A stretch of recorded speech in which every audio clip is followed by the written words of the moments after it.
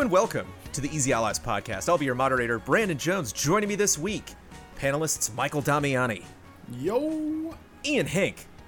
Yo! And my almost never embarrassed co-moderator, Daniel Bloodworth. I think I said basically I was always embarrassed, but yeah.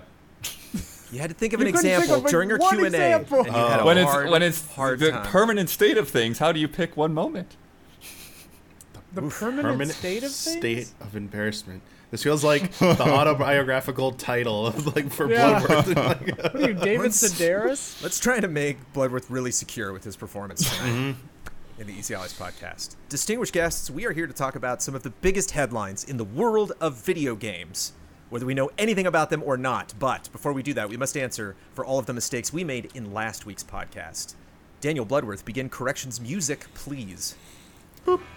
I've gotten this one before. We should take care when using the word reactionary. I think that was on me. Reactionary, from the French réactionnaire, used in the time of the French Revolution to refer to a person opposing the revolution, as in a person favoring a reaction to the revolution.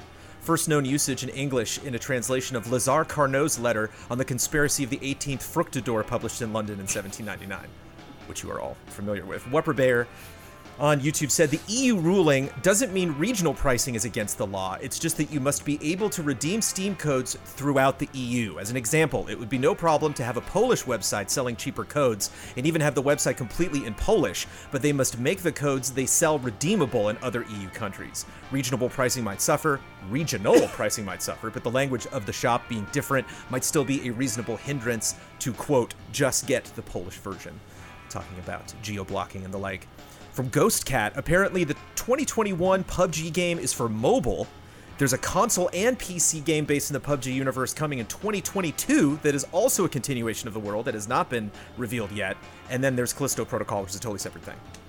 So there's a lot of PUBG-ish stuff coming.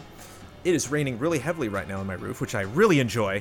A lot of people think Resident Evil Village could totally win GOTY, and my descriptor of silly was unwarranted.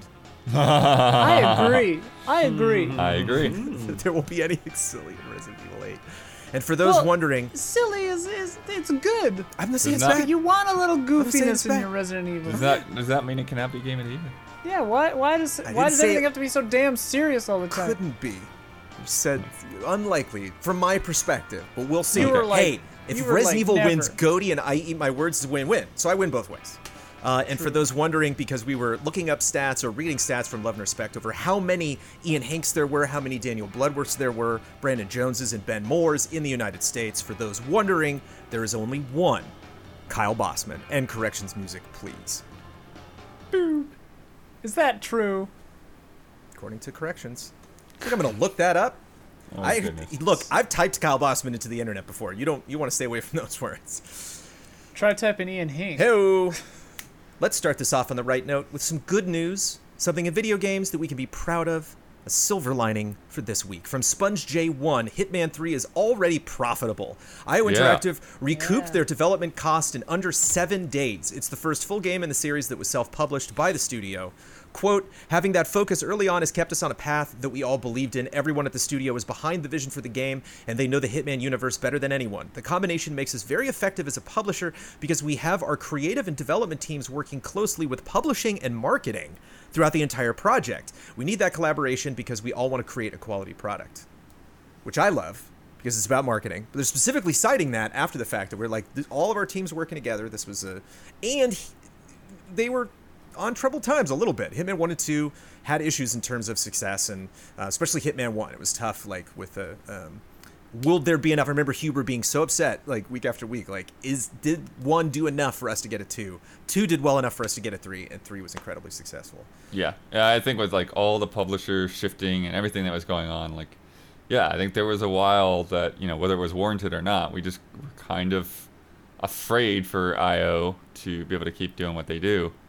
And so, yeah, it's great to see that turn around and for them to get the money back that quickly. And the other thing that was crazy to me, when Huber turned that script in, he's like, in 2016, I'm like, 2016 was not that long ago. I know. Yeah. It feels like a lot longer. Yeah, it was like right around the time that we started that, the first of this trilogy came out. And so just nuts for them to just be like knocking them out that steadily, despite all the changes that happened to their team. And you mentioned, that it's a trilogy. So it's the World of Assassination trilogy. They're wrapping it up with this one. They have announced they're working on a 007 game. I don't know if it's like the entire team that's just going to take all of that over. But what's the future of Hitman look like? So if this is the end of this trilogy, are they just going to wait until 007's over? Like maybe Insomniac will wait before Spider-Man's over to like do something else? Or Well, they support these games for a while. So like there's definitely going to be some sweet like DLCs and expansions for this, you know. I know that Huber's hoping that Sean Bean, the whatever he's called, will show back up, you know. Oh yeah. But yeah, I don't know. I think they'll definitely keep. This one's got legs for a number of years, you know. And So their Bond's going to be a new Bond, which I think like we all probably guessed and assumed. Maybe not so much so with Indy. We'll see if they like cast a new Indy, but yeah, they'll have their own Bond. They talked about that this week, so I think that's see good. what that Bond's going to look like. I think Jones, that. well, this is completely random. So you say your thing, Blood. Oh, I was just thinking that, you know, I think that hopefully Spider-Man has kind of shown the way that, you know, you don't have to tie something in so closely to a film or something else, you know, to try to replicate that. It's like, no, actually, if you just take the strength of your license and let a game developer do what they're going to do with it, then you can get, you know, a much better product than You know, trying like to fight. Avengers. Stop it. Stop it. Sorry. Jones, before you move on, I just wanted to say with reactionary, just think of in Big Lebowski after he gets hit in the face with the coffee mug of the fascist Right. Malibu chief of police or whatever. Yeah. Later on, he's describing him to someone else, and he just goes, "Real reactionary." Okay. Right.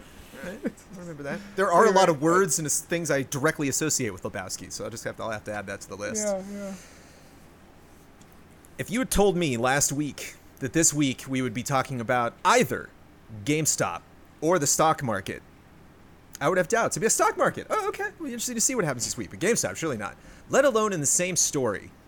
And you can see by the expressions of the other three gentlemen I'm on this podcast with, they are stoked to talk about this because, man, if there's one thing we love more than games, it is the stock market.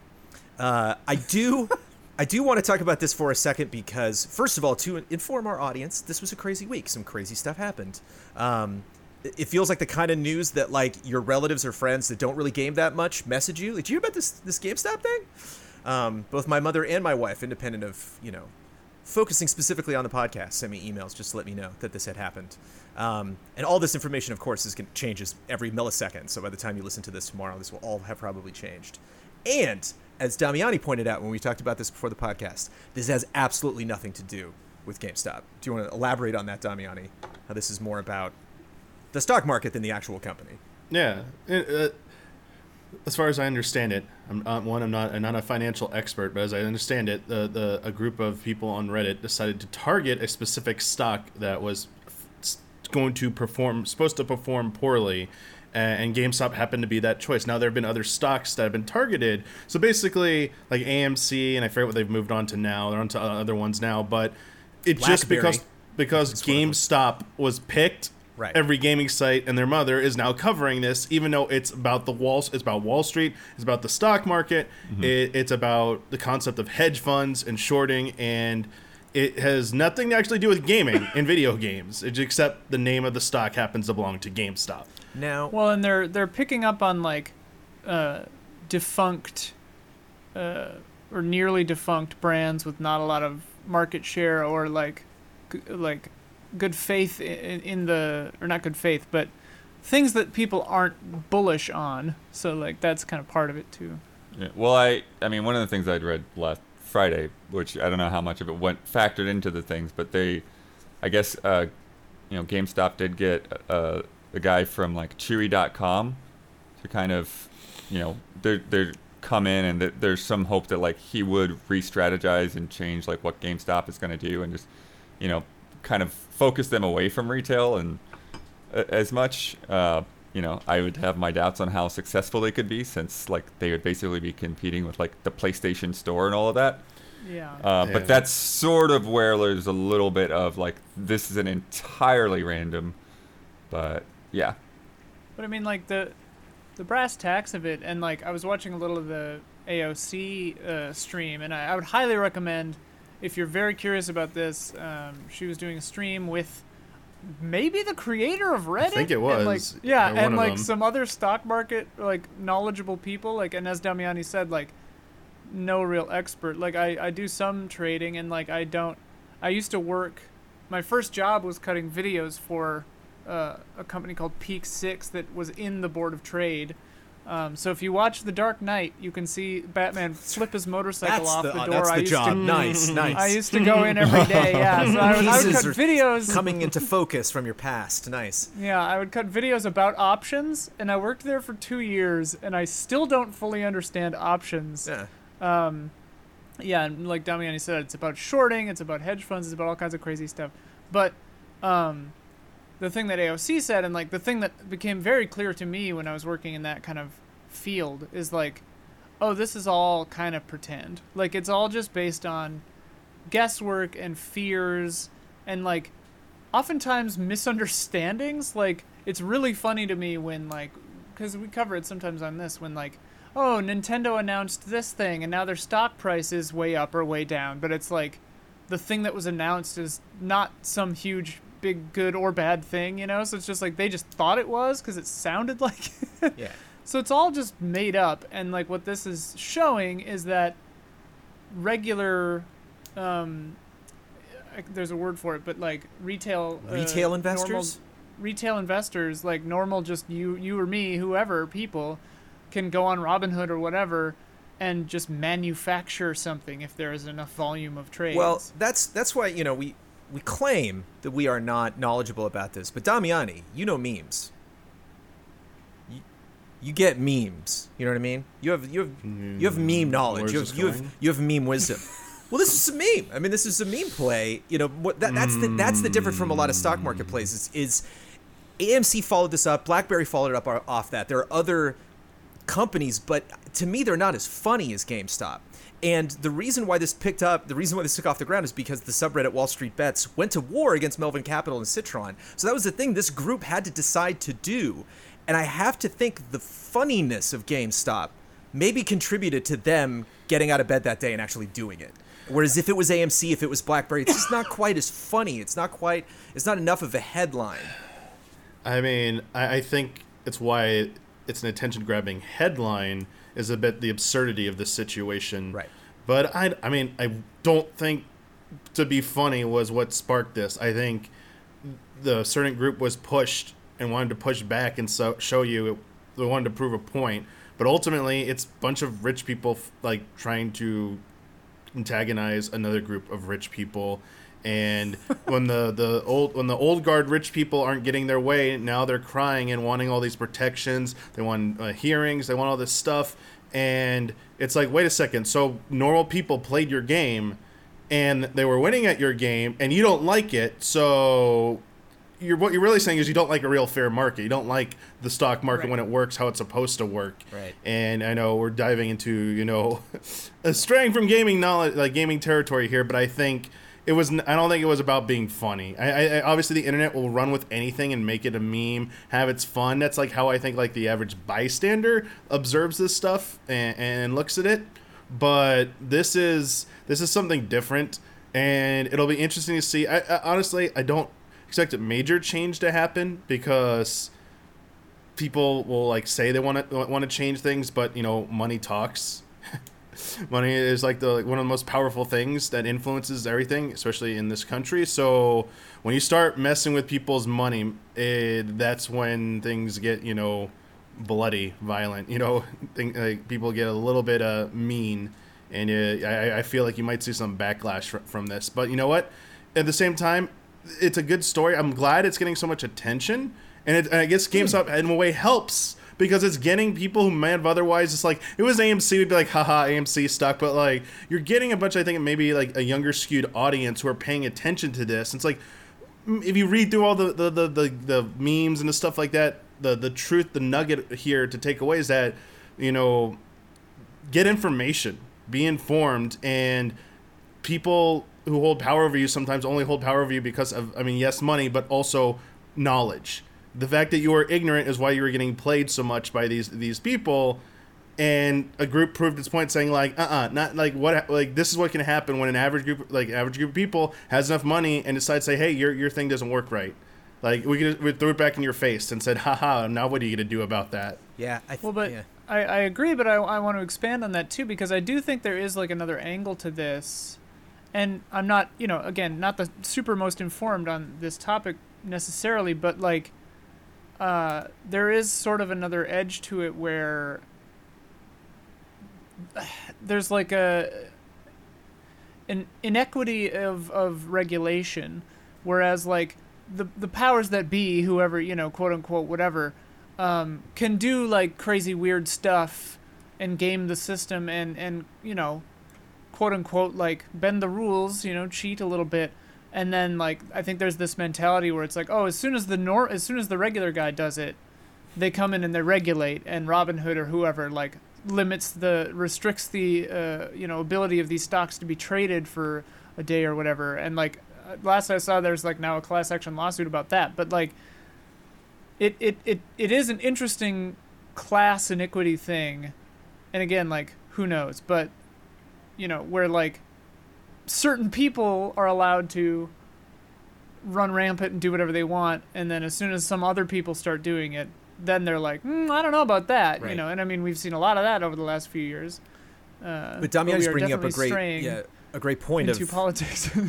I really like identifying retail investors, because you think the way some people frame it, it's just like, oh, it's the rich fighting people that have the opportunity to affect this, but like you had to really be on the ground floor to take advantage of this confidently, and a lot of people, the biggest winners, they said, were just people that had already owned GameStop stock because they made that investment months ago. Pachter said, he's like, if you haven't made money off this thing, it's just, pretty risky that you actually will. But it's like, I think even just retail investors does not speak, I think, kind of for the common man who does not do a lot of investing and potentially be like, oh, is this something that I should have gotten involved in? I saw, who's Shark Tank? I had his name. Mark Cuban. I saw, he's like, my 11-year-old made money. And I think Mark Cuban's 11-year-old has a little bit more of an advantage when it comes to potentially investing in the stock market than say, you invested for your my child in 10 years. Yeah, it's just not, it's kind of a different thing.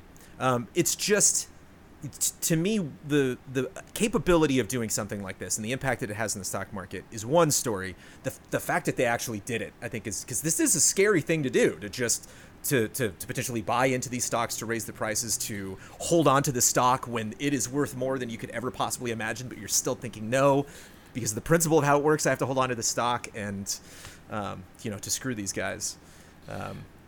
So it's just it's fascinating that this was the pick that they did, and so I just couldn't help it in seeing how it was reacting, how everyone was reacting to it, how people were reacting to the Reddit. They were learning about Reddit, they're learning about what condition GameStop is in. It's like, this has got to be part of the joke. They've got to be not only cracking up about how much money they made.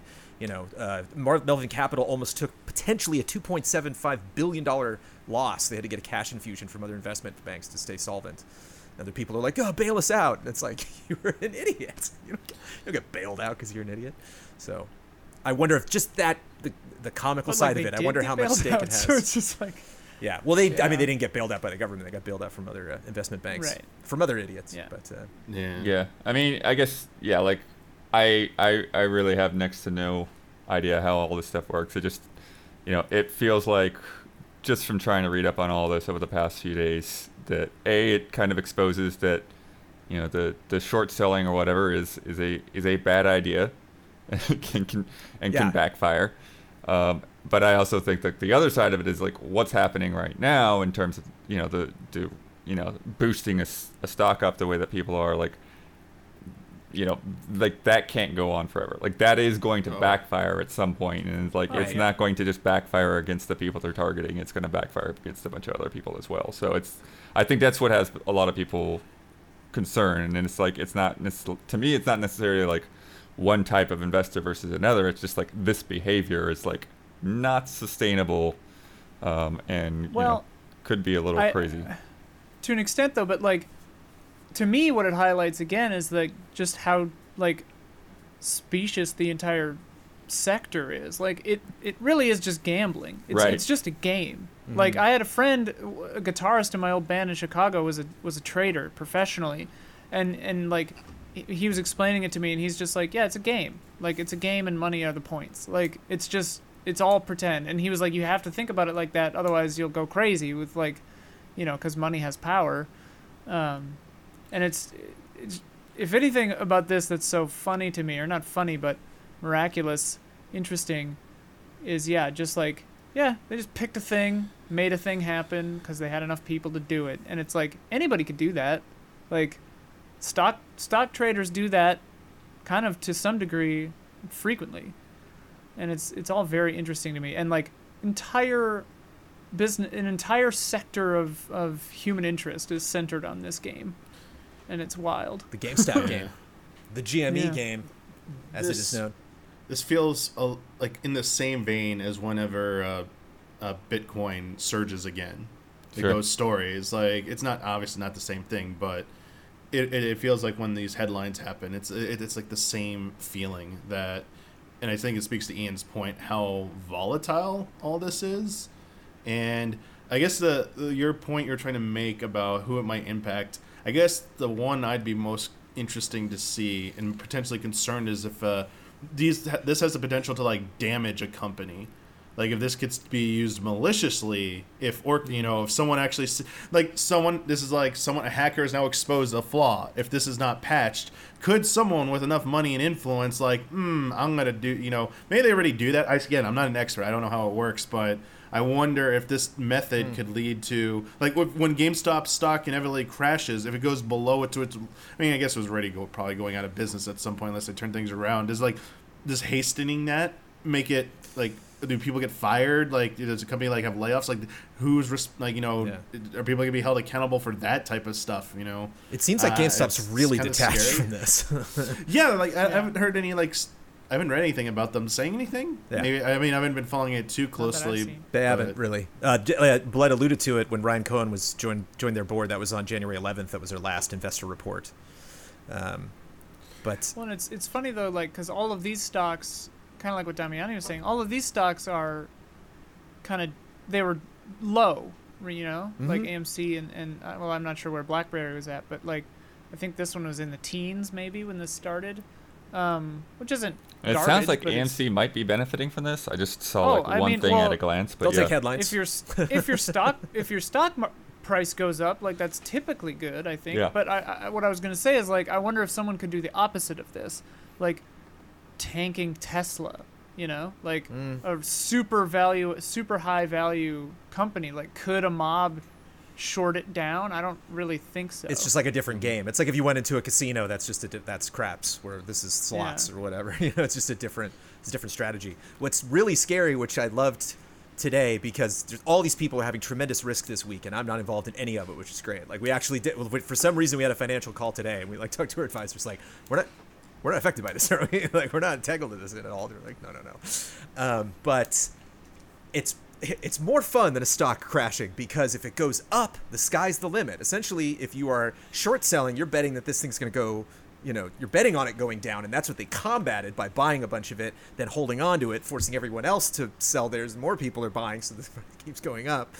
And when it drops, it hits zero and you're done. When it goes up, the sky's the limit. So I love that idea of the risk you're taking and how badly you can screw somebody potentially on a short sale squeeze, where it's just like, how high is this gonna go? And like that's what's tough with people holding on to this stock to screw these big hedge funds. It's just like, is it now? Should I go now? It's tough. And again, that's when you have this kind of collective mindset of all of them, locking arms and being like, no, we're not going to sell. Like, that's what's impressive to me, that they did that. Because I think at the end of the day, when you're dealing with this game, like, these guys aren't on, they're on teams sometimes with companies, but it's just like, it's so easy to just backstab somebody, to benefit yourself. And the fact that they're still holding ground, one group versus another group, I think rare, potentially, certainly in the history of this podcast, which we'll talk about stocks maybe another time in 2022. I don't know. Yeah. I was going to say, isn't this kind of the plot of Trading Places? Don't they do something like this? They like... Oh, they'll trade... They do something with pork bellies or something, and they like screw over those other guys. if That's people the say I dollar got this bet movie, right? Yeah. Yeah, If people yeah. say Oh. I got this one wrong, them. I'm okay with that. But if people call me out on errors in Trading Places, I won't stand for it. No comment. Oh, yeah, no yeah, comment yeah. on Trading Places. I don't remember. A flawed movie. But have- Yeah, I don't remember what they actually invested Every time I've in. seen Trading Places, legitimately at the end, I'm like, I think like I orange understand what's juice going or on. something. I think I understand. I'm mostly on what's happening. Anyway, Dan Aykroyd. All right. Something I think we can understand a little bit better is when video games cost us more money. That's something. Wait a minute.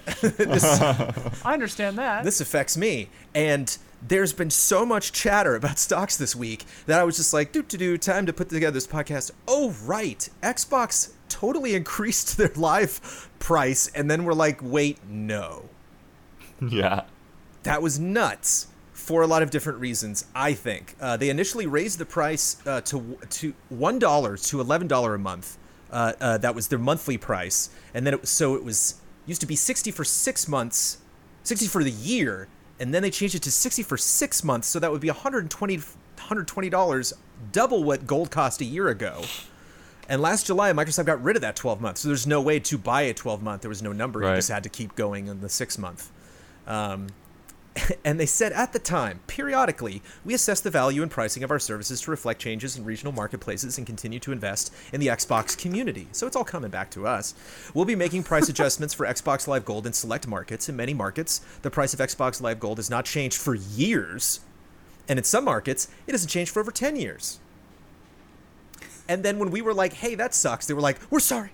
Like, it was nuts. I want to gauge your nut meter because I am... Nuts meter, rather, I should say. Okay. Because Better. good. I have the power to edit things out of this podcast. Well, it's Leave it's the it. comparison, right? Because yeah, as you're saying, like I actually looked back because I was like, wait a minute, did they raise it sometime in between that I didn't know? And like I looked at my last receipt from Xbox Live Gold, and like yeah, that was $60 for 12 months, and so for them to essentially say, hey, we're not going to, have that quote unquote discounted price anymore. That the best you're going to get is essentially double that's ridiculous. Like to double the price of their service is insane. And particularly when, PlayStation Network is offering equivalent for that $60, and then, Switch is clearly not as good, but it's like $20. So Yeah, it's also weird due to their like Byzantine labyrinthian fucking pricing and plan naming structures. Like, I'm unclear which services. I have Game Pass on PC, and I'm paying for Xbox Live on Sophia's Xbox One, so that when I'm over there, I can play Sea of Thieves with her. So I'm paying $15 a month for that, and I don't know what I'm paying for it on PC because the price was in like a, cheaper thing for it was like at that? $5 for a while, but it went up to 10. But I don't know. Sometimes, because this is one of the things that was really weird about the whole situation. Is they're saying is like, if you're on auto renew, the price wouldn't change for you. So I would have kept the $60 price as long as my credit card was valid. But if I'd ever Interesting. canceled and came back, then I would be stuck getting 6 months at a time at $60. Yeah, and like it's weird because there's Game Pass, Games with Gold, Ultimate, which I guess is just a combination of those. Yeah, it's Ultimate is all three. So there's Game Okay. Pass Xbox, Game Pass PC, Xbox Live Gold, and then Game Pass Ultimate is all three of those things put together. Okay. At $15 So what a I month, should I do believe. is just have that. Yeah, I mean if 'Cause you're then I would using know. all three, yeah. And Yeah. wasn't that what people were initially thinking? This was the initial analysis was that this price hike was to push people towards Games Pass, and especially Ultimate. I mean, because even it after they made this include- change, Ian's convinced. Blood just sold him. Blood just... Yeah, I'm sold. Yeah, it was I guess it blood is worth shocking. at Xbox.com right there. That was... Ian is already signing up as we speak. Yeah. Done. Yeah, I guess it's just shocking they changed course so quickly.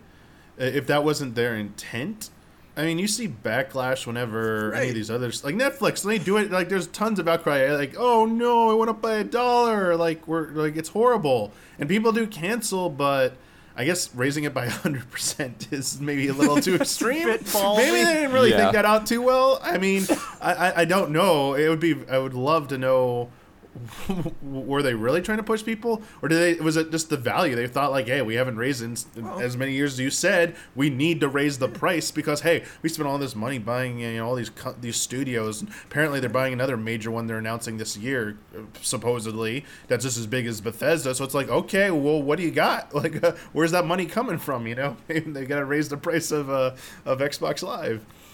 Although they actually, I don't know if this is in also this week or anything, but they did mention that like they had like record-breaking quarter with the launch of the Series X and all $5 that. So they're not hurting.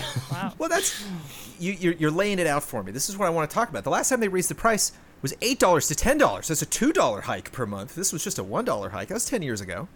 Wow.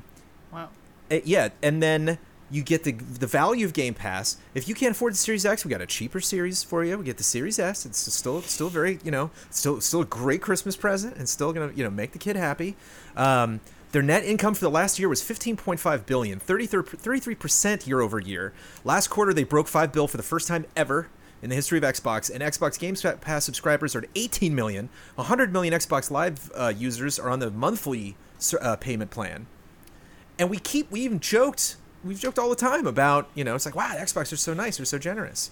So when I first saw backlash from this, I was like, here it is, finally. Like, this is yes, we bought all these companies, they're going to be having cool exclusives, or you're going to be potentially getting, like, Fallout 6, exclusive to the Xbox, maybe for a couple months, maybe a year or something. It's like, trust us, this is going to pay off. We just need you to double your yearly price. And I was like, all right. But then they turn around so fast. Well, that right there is the first thing that came to my mind is like, why right now? Like, you do this when you've got your Halo or your big title coming out. Yeah. And then you get people to sign up for Game Pass because it's on there. Like, why just in the middle of the doldrums? Like, what do they think the medium is going to push a unit? Like, why right now?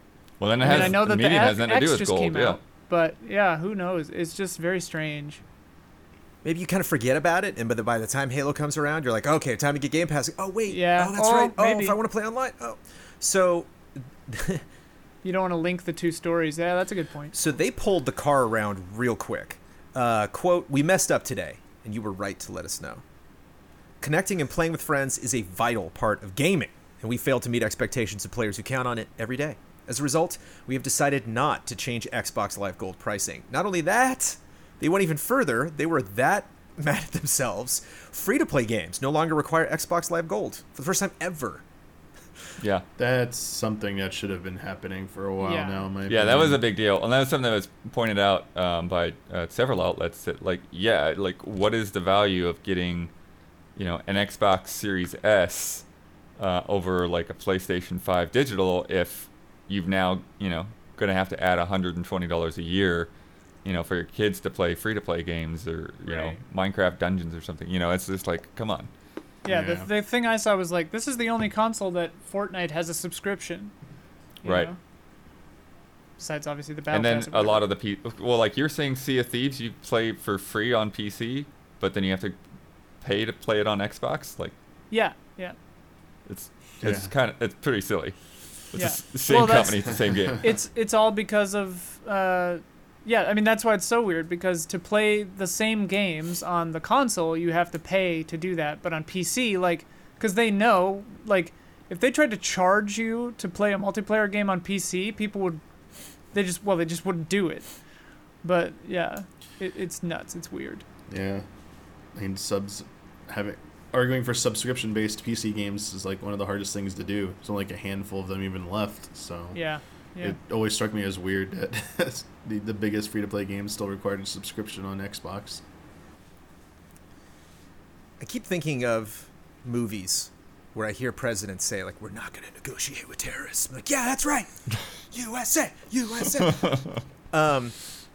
Does this give the Xbox community just a little too much power? They spin so fast. I was blown away how either they thought this was going to happen, or they thought no one's going to say anything, and then this blew up maybe for a day or two. It just wasn't a huge campaign, and then they... Oh no, it blew up and then it deflated in a matter of hours. Right. And then so it's just interesting. I wonder if this puts them in a kind of a compromising position in terms of really just relying on their community to dictate what they do with their pricing, moving I forward. think it's more. I think I don't think it'll embolden things in the wrong way. I think it's good optics for them to just be like, oh, okay, never, like, you know, what was the thing Netflix wanted to do 100 years ago? Like The Quickster or yeah, some the different stupid name ass- for the Yeah. they were spinning up their DVD service or whatever. Right. yeah, Mhm. into like something stupid, and everyone was just like, that's really dumb, and they were like, okay.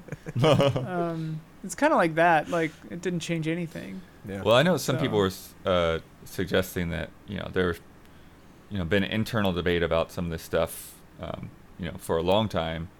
So I think that maybe like one of these things where like just some coworker in the office is like, I told you so, I told you. Yeah. Like just keep pushing that button.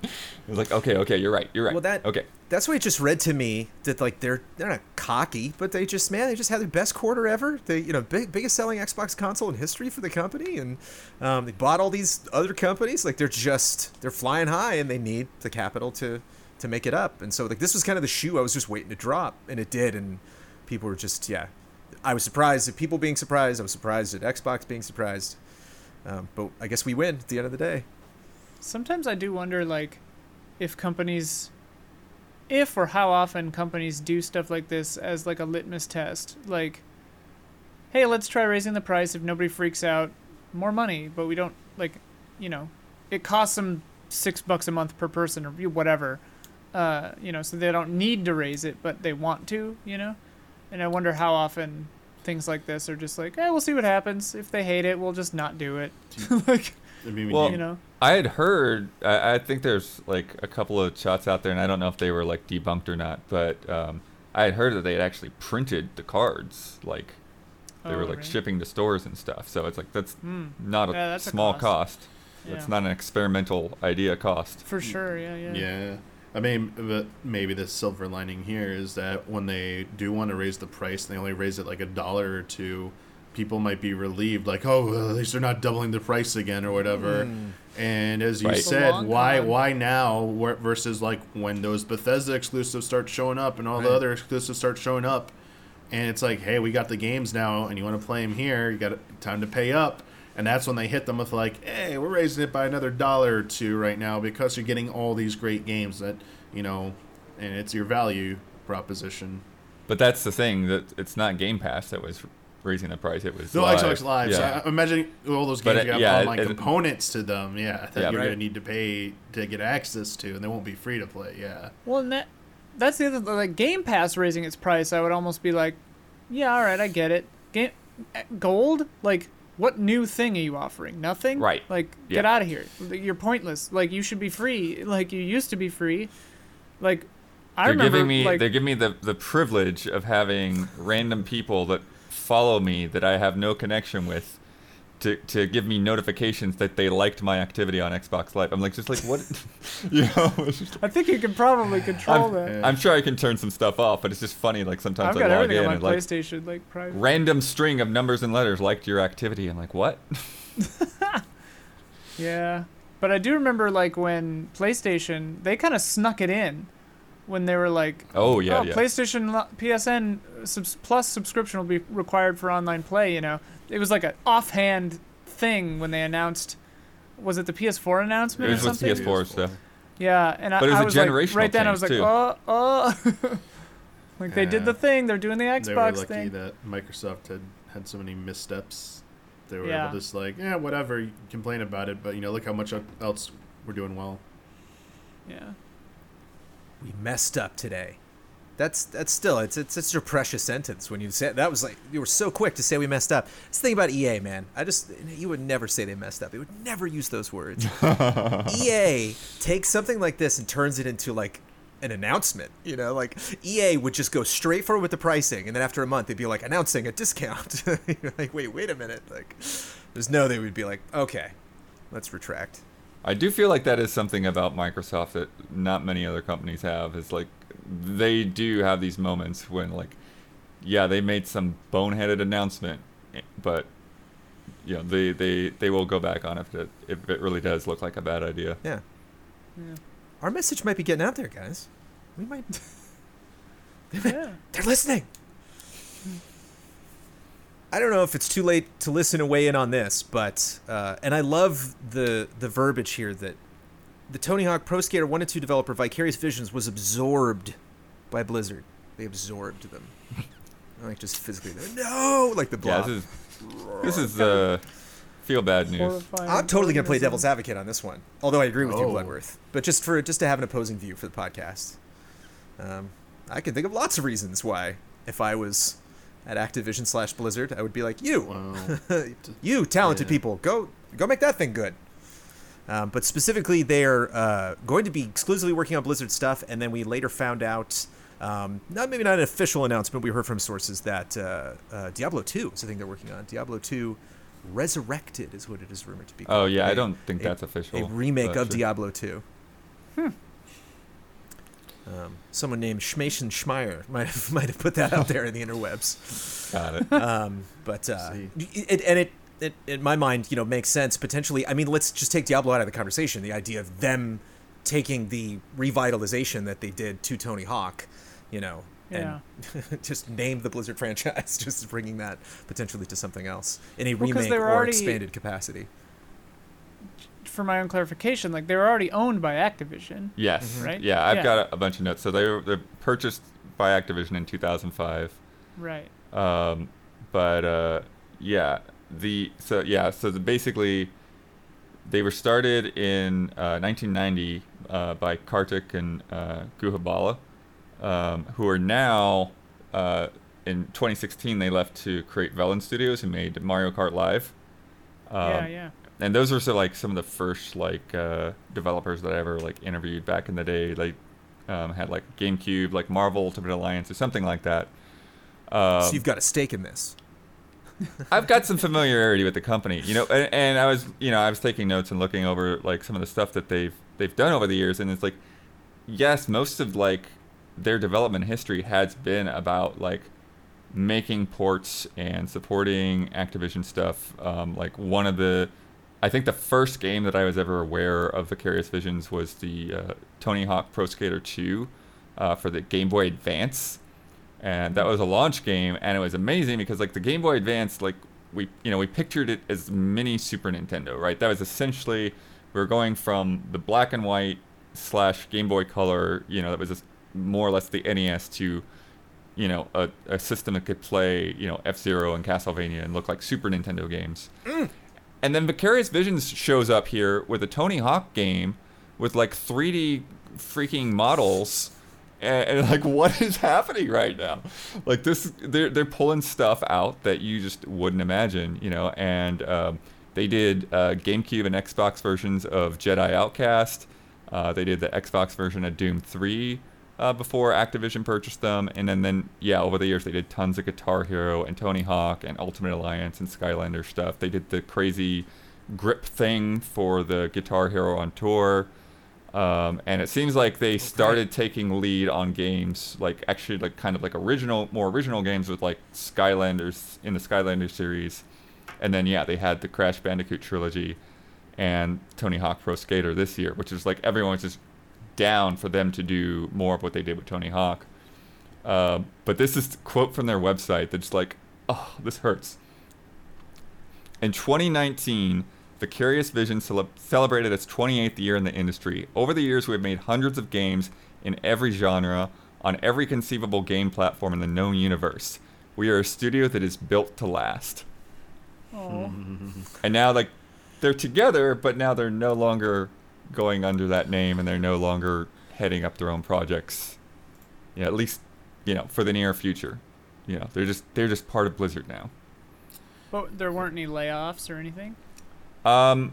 The studio head changed. The guy that was the CEO is now the studio head. I don't remember. I believe they were allowed to apply. I was say audition.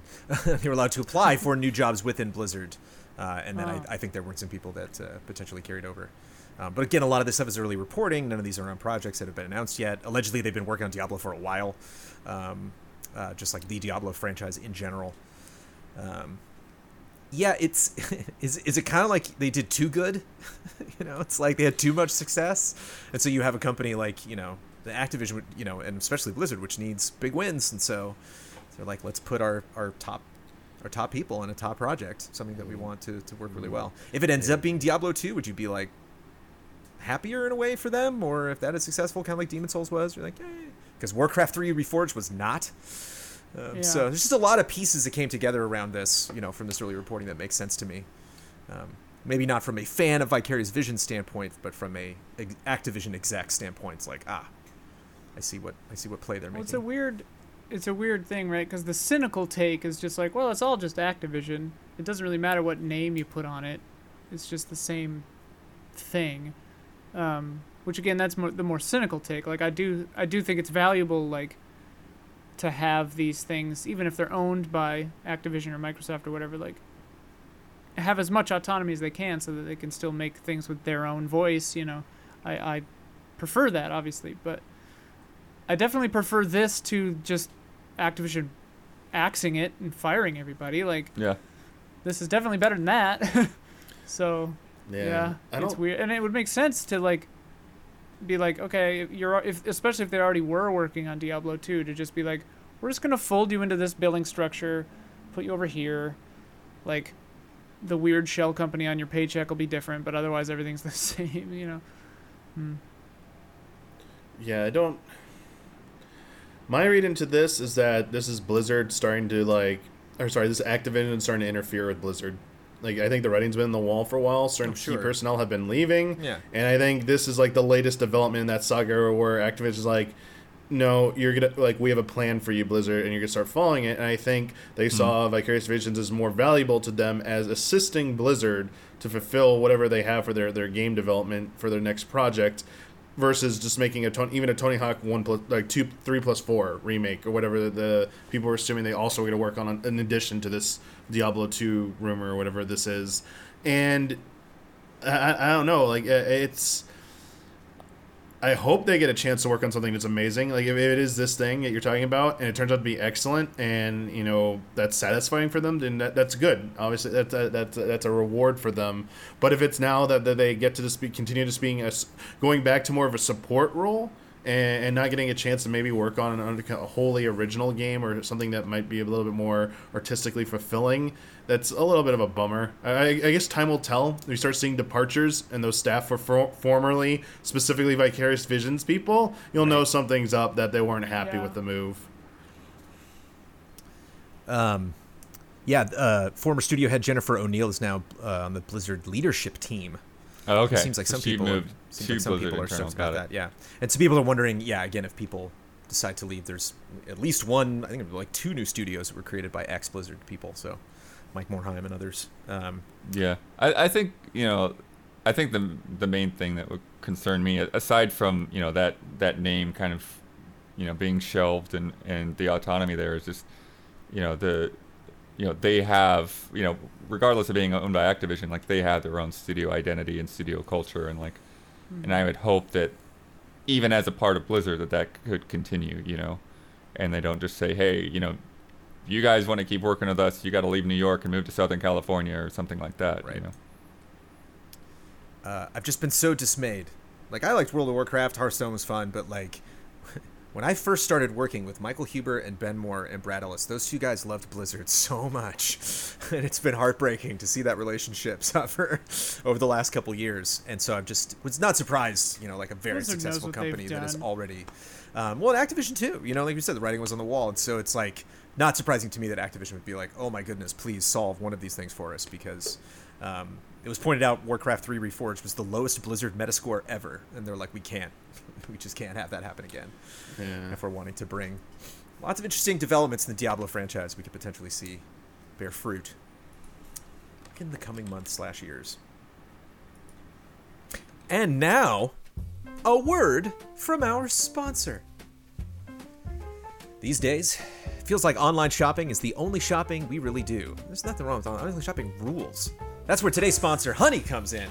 It's the free browser extension that scours the internet for promo codes and automatically tests them when you are checking out. Honey is basically your online shopping best friend. I told my dear wife, Honey, guess who's our new sponsor of the podcast? And she was like, oh, I use Honey. I'm like, wait, really? Like in a real way? You're not just. I know you love to support the Easy Allies podcast, but you legitimately already had that on your computer. She's like, yeah, I use that all the time. I actually mentioned it again. I was like, they're our sponsor tonight. She's like, I used Honey to buy the socks on your child's feet that you're carrying right now. And I was like, you did not. That's the perfect story for the podcast. Thank you so much. But seriously, she bought Bombas. Shout out to Bombas socks. Bombas. I just got some of those too. Bombas. Whew. Yeah. I'm not wearing Bombas right now, but I got 3 I have pairs to of wash Bombas mine socks and too. whites. Yeah, they're in the wash right now. But the got some Elmo, some Cookie Monster socks with grips on the bottom. Milo's almost walking. He's almost there. Here's how it works. You get Honey on your computer for free in 2 easy clicks. Then when you're checking out on one of its over 30,000 supported sites, Honey pops up and all you have to do is click apply coupons. It's fun too, because it's like scanning. Wait a few seconds as Honey searches for coupons for that site. If Honey finds working codes, it'll apply the best one in your cart. Honey has found its over 17 million members, over $2 billion in savings. Honey supports all kinds of retailers from tech and gaming sites to fashion brands to even food delivery. It's simple. If you have a computer, Honey should be on it. It's free and it works with whatever browser you use. You can get Honey for free today at joinhoney.com/allies. That's joinhoney, regular spelling HONEY.com/allies, so they know we sent you. And thank you, Honey, for supporting today's episode. And if you are a patron of Easy Allies, thank you.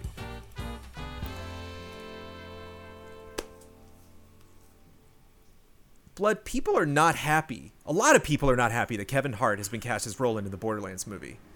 Oh, okay. Owing to some kind of like integrity the role Roland demands, that somehow Kevin Hart's not going to bring to it. There's something about the Borderlands movie that I don't know if some people being like, what? Clearly that person's the wrong choice for this extremely over-the-top, very cartoonish. That comedian in that comedy movie? Like, what? I don't know. I think it probably stems from Kevin Hart being problematic. I don't specifically remember, so corrections, hit me up if this isn't totally accurate, but I believe that he was getting heat a while back for some homophobic comments and jokes, and then like kind of not handling it gracefully when people were critiquing him on that. But he's made comedy specials since then, so I mean that just every time you make a comedy special, it just kind of resets the day since I offended everybody counter, and then you just start right back on. And as we know, Certainly Borderlands true, has yeah. never been scandalous or offensive, including Gearbox and Randy Pitchford. They're all completely clear of that, so there should be bringing no negative connotations to this. Blood, you're a fan of Borderlands. You've always made me so tempted about Borderlands. I played Borderlands 1 by myself. I've never played that game multiplayer, and I didn't touch 2 or 3 or any of the massive lists of expansions that have come to that. I think if Borderlands does anything, you'll generally, be intrigued. Are you equally intrigued about a Borderlands movie? I forgot this was happening. No, I didn't remember this was happening at all. No. Yeah, but it's funny because like you, I was thinking like, yeah, that seems like a fine pick for Roland. I guess if maybe like Terry Crews might be better or something like that. But, yeah, it's but yeah, but like Cate Blanchett is Lilith. Like I don't understand how. That's right? Not gonna. How? What? That's weird. Lilith is a pretty serious character. Cate Blanchett can do anything. Isn't she? She's always kind of like sardonic. Cate Blanchett can do absolutely anything. Lilith isn't that serious. None of them are that serious. No. By Borderlands standards? Yeah. She's a freaking brick wall. But yeah, I don't know. Like to me, this movie's just got to be like Jumanji or something. So I just expect it to be like crazy, weird, over the top. Big monsters. Like lots of like people are gonna get covered in slime or something. Damiani, where does your hype level go when somebody brings up the film Jumanji? Where does that set it? Which one? The first one. Oh, you're talking about the last Jumanji. The two. I'm talking about the last Jumanji. Okay, yo, those are pretty good. Yeah, the first. Yeah. I didn't see the second one, but the first one was actually three pretty Jumanjis decent. Now, yeah. They're pretty good. The first, second one, the sequel to the other. Yeah, the Rock one with that Kevin. was good. Yeah, as well. Yeah, it was entertaining at least. Okay, that's a good bar to set. And you were, obviously it's the cast from the first game, and so maybe we'll actually go into the vault in the first movie. We'll see. But Yeah, like I'm not sure if they're just going with the first game's cast or if they're gonna like throw like a whole bunch of different characters in there or what. But Eli Roth is directing this thing. Oh, Who's God. done Eli Roth. many horror films. This thing's gonna suck, Hasn't dude. done. This movie's gonna I suck. hope it is like a Hold horror on. film that tries to be funny. Hold on. Oh God. You got Kate Blanchett in this thing. Kate Blanchett can make a lot of things that are wacky. She's- Kate Blanchett makes parts of Indiana Jones 4 palatable, okay? This gal is talented. And Craig Mazin is directing it, who created Chernobyl. So, it's the Chernobyl Wait, didn't you guy. just say What? Eli Roth was directing it? Eli Roth is directing, Craig Mazin's writing it, excuse me. oh, Who okay. created Oh, okay. Chernobyl. I was like, what? Still weird. That is a very odd pair up. Shouldn't it be weird? Should every Borderlands film news should be like, that seems in line? Nothing wrong here. I guess you're right. Everything about Borderlands always has to be like, I guess. Like, Seems like a landmine. This franchise shows up, though, man. This franchise earns. Is that going to It does translate earn. to film? Yes, I oh, guess. 100%. Yeah. You can't write it off. You never know. Watch the film and be like cited as one of the best examples of a video game adaptation. I think there are only like 2 or 3 good ones so far. So, Yeah. It's, like, I'm So- trying to think of a good one. well, I mean, there's ones that are like not based. It's always weird because there's video game movies based on an actual video game, and then game movies that are about like video game themes. Like Tron. Tron's not Yeah. based on an Right. actual game, and I think like that's like a really great video game movie, even though it's Oh, not. There are great movies about video games. Yeah. That's Right. not what we're talking about. I know. But yeah, when you get to like Detective Pikachu was like That's the good one. Yeah, right. Yeah. I was like, for it's me- recent. I enjoyed Detective Pikachu and the original Mortal Kombat because it was just what it needed to be. Yeah, the original But Mortal everything Kombat's else- the best video game Yeah. film ever created, period. There's no because it is Still got to just, see that Monster Hunter. it's just Oh right no, in line I with forgot that. Oh, about my. that as well. If It's out. Yeah, if it was another year, I wonder if we'd gone. I wonder if we'd no question we would have seen it. If there was no COVID, I would have. I Day wonder. one, baby, I would have gotten to see that wonder. trash. But I'm Yeah, not. That director is so bad. We got a new Mortal Kombat movie as well. But I'm not asking if the I wanna Borderlands the Borderlands movie is going to be good. I want to know if this is gonna going to make make money. money. That's what I'm talking about. Right, Oh, right. yeah.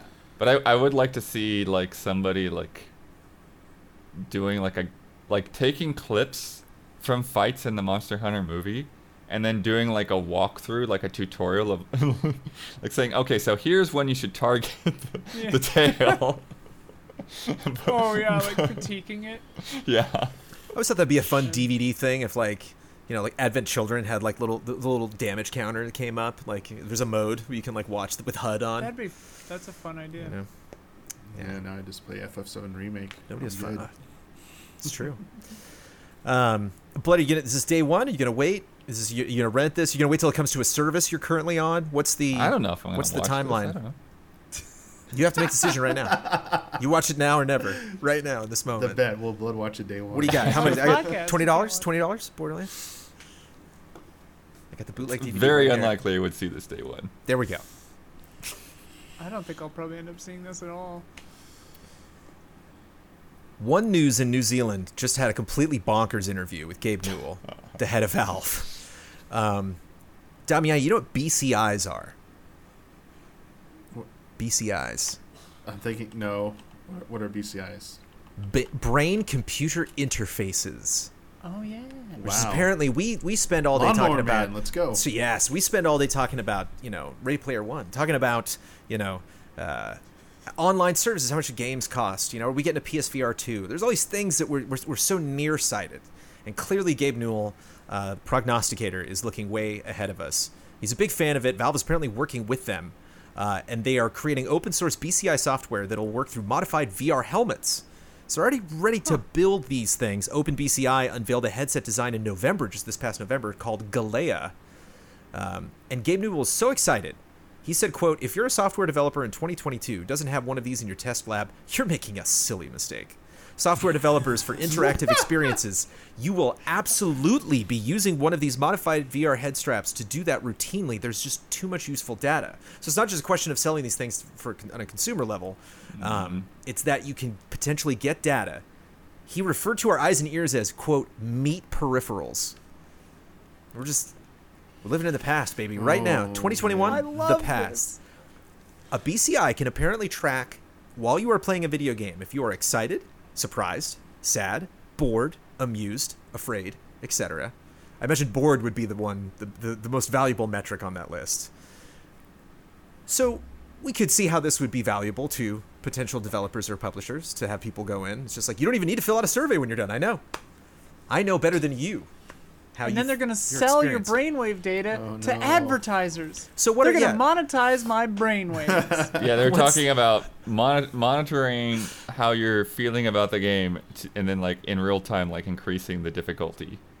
Ian, are you suggesting there's a God. dark side to this? I'm loving this. They are Bring me also that- talking about Bring me editing that your capitalist feelings, Ian. hellscape. Wait, we'll Papa get there, Newell. Blood. We'll get the rabbit hole goes deeper, I assure you.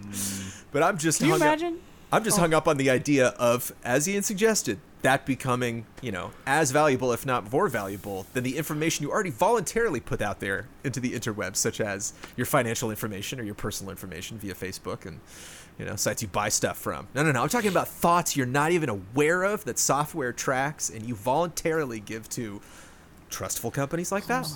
God. Well, I mean, sure, there's always going to be, I guess, the cynical side of technology. It is what people make it to be, how they're going to use it, but it's also not always the greatest. It's a hard question to answer, but I would also argue that like this sounds like it might have potential for like for psychology and helping like trauma people, understand, what they're going through, because sometimes you can't process everything. So if you have something and a person can see what is going on in your mind, then, maybe they can help you. I see this might not, could have a lot of application beyond just video games. Oh yeah, for sure. Yeah, so I'm thinking the positive about this. Although I know the cynical version is like Half-Life 3 is launking on this. Yeah, I won't Gabe. be able to play it. That's the thing, Damiani. Gabe Newell's not thinking about what you're thinking. Gabe I know. Newell's, I'm not. But like bypassing your eyeballs, editing your feelings, like that stuff. Some of that stuff is way Editing beyond. your feelings, Editing your dude? Yeah. feelings. I'm gonna have an app on my I am phone to stoked change my about mood. Gabe Newell predicts that in the future you will be able to edit your emotions with an app. You will be able to boot up your phone Yes. and be like, Yes. I just want to be a I mean, little more. I'm already a Terrified. pretty I even-keeled mean- person.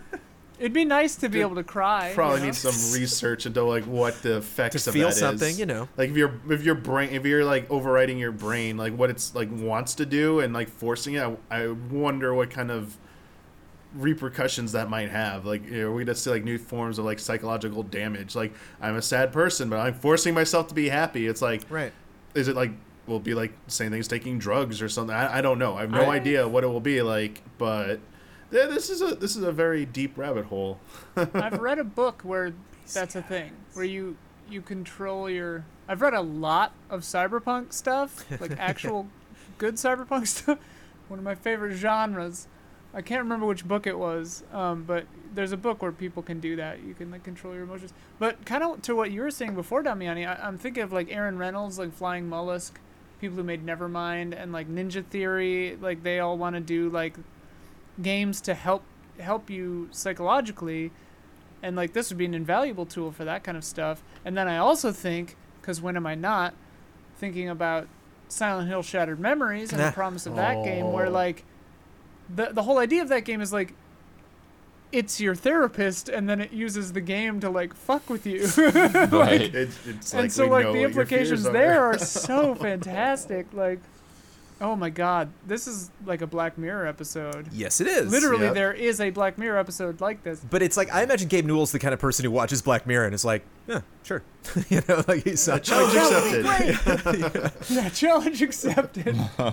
Because Gabe thinks of this as just like a phone. People are like, who would sign up for this, have their emotions sent, or have people understand their emotions, or even look at that information themselves? I could see some people, they're like, I don't want to know technically how scared I was. I don't want that ranked, or how frightened I was, or what emotional highs I had at what specific moments in the game. And Gabe said, hey, people use phones. No one's making them use phones, but they go and buy these things, Right. So he kind of equated it potentially to that.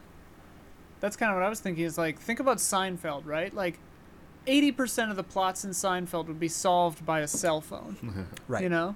Right. And like, that's not that long ago, you know? Yeah. And like, so to me, this kind of tech, it'll seem weird for 5 or 6 years, and then we'll all be using it. And like, I mean, it's gonna happen. Like, brain computer interface, like something Oh, like this, yeah. will happen eventually. It's Like, just it's gonna. The first iterations tend to like. What happens is first iteration comes out, people are curious, people then think it is like goofy or something. It gets dropped, and then you wait another like decade before Right. like the Google Glass stuff. Like Right. I was like, oh, this is the future, and I was like, no, people don't want to be worried at every single moment they're being recorded by people in every single spot, and it's like, maybe we need to theoretically the approach is, you know, it was like just like the obviousness of it. It was like, also they looked Well, just like goofy. cell phones in the 80s were this big, you know, like giant bricks, and you needed a backpack for like the first ones, you know, and it's just like, I forget who coined it, but it's the term or whatever, I'm forgetting it, but basically when a new significant invention happens, it's usually 30 years before it actually has its practical application in society, where it's become widespread and how it's going to actually impact society is understood. So if this is kind of new cutting edge technology, you're probably a few decades off from it becoming like what it's going to be. I do think that there's a, I think it's a logarithmic kind of thing. Like it's exponential though. Like technology is going faster and faster, you know. So like, if whenever that quote was quoth, you know, if that was said in the 80s, you know, now maybe it's 15 instead of 30 or something. Well, it's But, going so yeah. fast. Gabe said that that's actually why they haven't really made a concrete model yet, because he's like, it would take about 6 months to like finally realize it and build it and then manufacture enough of them so we could get out to everybody. He's like, I guarantee you in that 6 months we'd look back and be like, why'd we build this dumb thing? Because now the tech we have now is so much better. He's like, so it's hard to like freeze frame the development we've made to, you know, be confident enough. So it might be a while before they build one of these things, but I mean, That's why we need amorphous nanomachines, you right. know? Well, all of Yes, all of that embrace the technology will nanomachine help all this future. stuff. Grey goo, baby, grey goo. Yes. Well, I'm thinking about Diamond Age. Twitch integration. So what if I can hook this machine up to my head, and those numbers can be seen by my viewers as well? So it becomes this And they're whole all thing hooked up. in the horror game community, where it's like, how scared were you really? You know, if like somebody's like, oh well, I played you know, that game and I wasn't scared. You know, it's like, prove it. You know, No. put the sensor on. You know, stream it. There are heart rate games right now, Joe. Yeah. You know? I hear Ninja Meters. went to a 9.5 on the scare meter. That's all I'm saying. Wow. How about? I mean, I'll take you one. Yeah, I'll take it one step further. Emotion manipulation via chat commands. I was gonna say, yeah, that's where we're going. It's like, I can't wait to have all chat's thoughts in my heads and stuff while I'm Right? playing the game and stuff. To like, you know, all those wonderful people in chat, Right? and vice versa. It's gonna be. Imagine a hype train that actually makes you feel better. I'm just saying. I'm just pointing these things out. That this might be. I can't even get a sly grin out of Bloodworth. This is not perfect. Now I any can of have this. Dragon Ball happen in real life. I can have everyone send me their spirit energy so I can do a real spirit bomb in a game. You gotta send me all your positive thoughts. I gotta feel it. I can't wait. But I mean, if we can tell people, you know, Half-Life Alyx is one of the best video games we've ever played in our lives, and they're like, nah, I don't know, it's pretty expensive. You know, it's like if you literally say like, you could be happy every moment of your life as long as you're near your computer. It's like, I just don't see this catching on from a consumer standpoint. I could see top streamers maybe buying in, or I could see like a Google Glass situation happening where, you know, a bunch of people randomly get it and they're amused by it. But mass market, I don't know, could be a while. My Bloodworth's friend certainly just not buying. randomly dropped in our group chat and just said, "Oh my god, an Elden Ring trailer just dropped." And then I was like, "Wait, are you fucking serious? I'm on a podcast right now. Link it to me." And he was like, "Just kidding." And I was like, "God damn it!" Well, Now you've had your thing on. That's you right. could have to tell they were messing right. with you. that's the old way that you would emotionally manipulate people. Now we can just let the computers do it ourselves. What kind of a dear. friend does something? Ian, you don't deserve that. He's great. Also this week, the Terminator and Sarah Connor are now in Fortnite. And you know what? From my perspective, Sarah wins, man. The Terminator's like, yeah, it's Terminator, but Sarah Connor in that game, she looks fantastic. Looks really, really cool. Cool. And when I heard somebody like data mined it, and they were like, "Oh, Terminator's next," and didn't know Sarah Connor was going to be in it. That was a smart play. Man. Is it the Linda Hamilton Sarah Connor? She's got or the goggles on and the Very cool. Yeah. I love when she shoots that gun at T2. Her whole body shakes. Like, yeah, Linda Hamilton, mess up those windows. 408 Kickstarter campaigns raised $23 million in 2020, the highest number of games since 2014. So, Nice. again, lots of people looking to spend video game money on video games this past year. Dead by Daylight is adding a colorblind mode. Yay! After making negative comments about accessibility issues. Boo. So that's like a silver lining in like the raw definition of the term, when it's like something good came out of it from a game that we like. It is sad how often positive change has to come out of something Yeah. like that. Like, Gotta throw some shame around. Just get some good updates. The Esports Integrity Commission is cracking down on Counter-Strike players for illegal betting. Well, they're just gonna go to Robinhood and just like drive down just buy on the esports. They're gonna buy the esports. That's legal I betting. would like 60 esports. If Robinhood says that you can't sell you can't buy more stock until tomorrow, so these other people can make money, and you can't, that's legal. But the Counter-Strike players are doing, no way. Biomutant Oh yeah. got a release date out of nowhere, May 25th. Yeah, there was no like direct or something I missed, right, Blood? They just tweeted, "Hey, what's up? What are you doing May 25th?" Yeah, I got an thought that email, was but I'm not out. sure if there's anything else about it. Yeah. PS4, Xbox One, and PC. Don't know if that's going to be. I will definitely be playing that. The PS4 version on my PS5. Returnal, the PS5 exclusive from Housemarque, is delayed to April 30th from March 19th. That's just a couple weeks, but they pushed that back a bit. A little bit further, the Gollum game from Daedalic Entertainment has been delayed to 2022. So that's weird. Gollum is in Smeagol? Yeah. As in totally I brand forgot new that looking game weird existed. design. Yeah. Not a, How have I not heard of the this? first Lord of the Rings. There hasn't really been a lot of news. It was the first Lord of the Yeah. Rings thing that I don't believe has any connection to the Jacksonverse. So that is just its own. Yeah, that's what was funny with me too, Ian, because I Cartoony-looking saw dog. that news and I'm like, did they just announce this? And then I'm like, no, it was announced like a year or two ago. Apparently, I just forgot. The Uncharted movie has been delayed to February of 2022. The JR Yumasaki train line in Osaka now runs a Super Nintendo World Car. Yay! Too bad you can't go there too yet. bad. Yeah, it's not open yet. Oh, Should yeah. we Fun still- car, though. Should we still paint the train? Yeah, paint the train. It's probably because of the Right. marketing, because they were originally getting ramped up for that February Yeah. opening, and that got delayed Yeah. definitely. Can I just say I love themed train cars? In Chicago, they would do a Christmas. They'd do the Santa car, and the whole train. I think one whole train would be decked out. Ugh, jolly as hell, man. I think the first Spider-Man PS4 game, I think had a subway campaign in New York, and Oh, okay. didn't like PlayStation buy like London subway signs because the London Circle is like the PlayStation Circle, so they were like there was a London X and a London Triangle and a London. They bought up all the shapes. Marketing's fun. Tencent bought a stake in Don't Nod, and Huber is very excited about this news. Huber was not excited about Of course, Life is Strange, but most recently, Tell Me Why. And Clay Entertainment, Tencent also bought a little bit, a minority stake in Don't Nod, but a majority stake in Clay Entertainment, who did Don't Starve. Full Circle, based in Vancouver, is now a company that exists, and they're the ones going to be developing Skate 4, according to EA, which makes Bloodward think that that's going to be a while before we Yeah. see Yeah, Skate I 4. mean they're starting to hire people. Which is what they said in that video. It was like two dudes, and they were like, "This is a long way off." Yeah. The Scavenger Studio, who you might not remember, but you might remember Season, which was a trailer I almost mentioned when we God. talked about the best trailers of last year. Great game, bad co-founder, creative director. Simon Darvaux was suspended by the team, and they are Oh, it got suspended going now. through. Yeah. After the That's article. good. Oh, I hadn't okay. heard that. Alleged That's things. great. They're kind of doing Yeah. a big I know big what this is examination now. of that. I think believe the second in command also just stepped away from the company temporarily while they're examining all of the stuff who led to who emboldened that guy to be a jackass. Tesla's new Series S Arcade will have 10 teraflops of gaming performance. So unnecessary. Like, what? Kentucky Fried Chicken's making a console. Tesla will let you drive a console.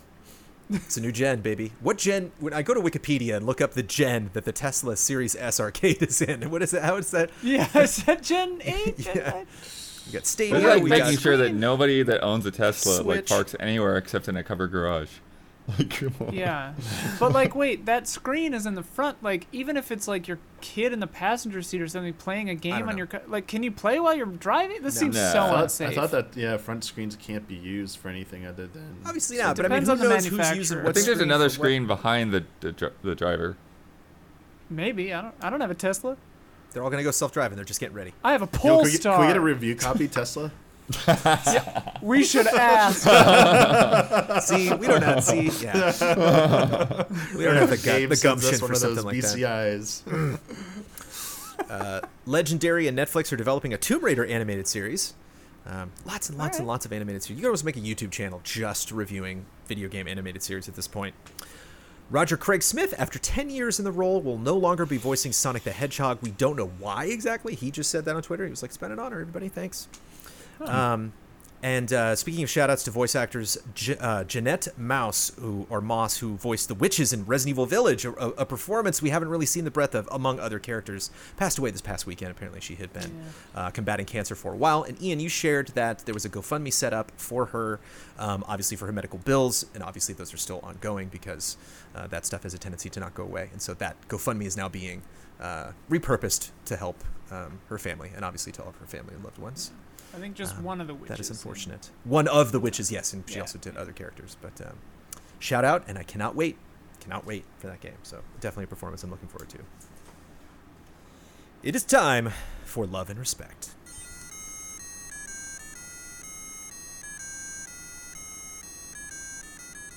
Love and respect. This one's mostly I for think I you, went Ian. flat. It's fine. Do you want to take it back? Do you want me to Love do and any respect. you want There to do we any pitch modification there? For the Throw it through Melodyne, will you? Yeah. Love and... From Cody Spencer, I have recently been going through all the Fiasco Nuts episodes from the beginning, and I'm loving all of it. And I'd love to see Don on the show. So thank you, Ian, for the great show. Boy, we've tried that, right? We have to. I have. Oh, have I tried? He's just not comfortable with that kind of thing, and I barely got respect Don that. into the personal pick stream, man. Yeah. Dude, Don. Yeah, Don. Because I wonder if there's He like... doesn't believe in himself or something. I don't know. Yeah. I've told him so many times over the year. I'm like, Don, literally everyone loves you. I don't think the money would make the difference. I wonder if we could literally just roll up an arcade cabinet to his door and be like... Yeah, I'd be like, here's discs of Tron. If you and it could are just on be in the Fiasco background, Nuts. like while he's on it. We'll do a Fiasco Nuts about arcade games. You can be the proprietor of an arcade. We can write your dialogue ahead of time. Pinball machines you could want. So thank you, Ian, for the great show. In honor of Fiasco Nuts, I made a game. I've got a list of characters from the show, and you tell me which ally that character belongs to. Bonus points if you can name the episode. To keep it fair, Ian has to guess last. So yeah, you Okay. Blood, you've been on one or two. You've been on a handful. One. Damiani, have you been on Did Fiasco you Nuts enjoy before? it? I don't want to Yeah. make you be on more if you don't want to be. I mean, it was fine. I'm more terrified of what I hear about some of these other episodes. We went a little loosey goosey in the most recent one. For those unfamiliar, Fiasco Nuts is another show that we, Easy Alice, produces. You can find it on our YouTube channel. It is based on the game Fiasco, which is a improv dice game. It's a game where you roll dice to determine the rules of an improv game that you attempt to recreate like a film.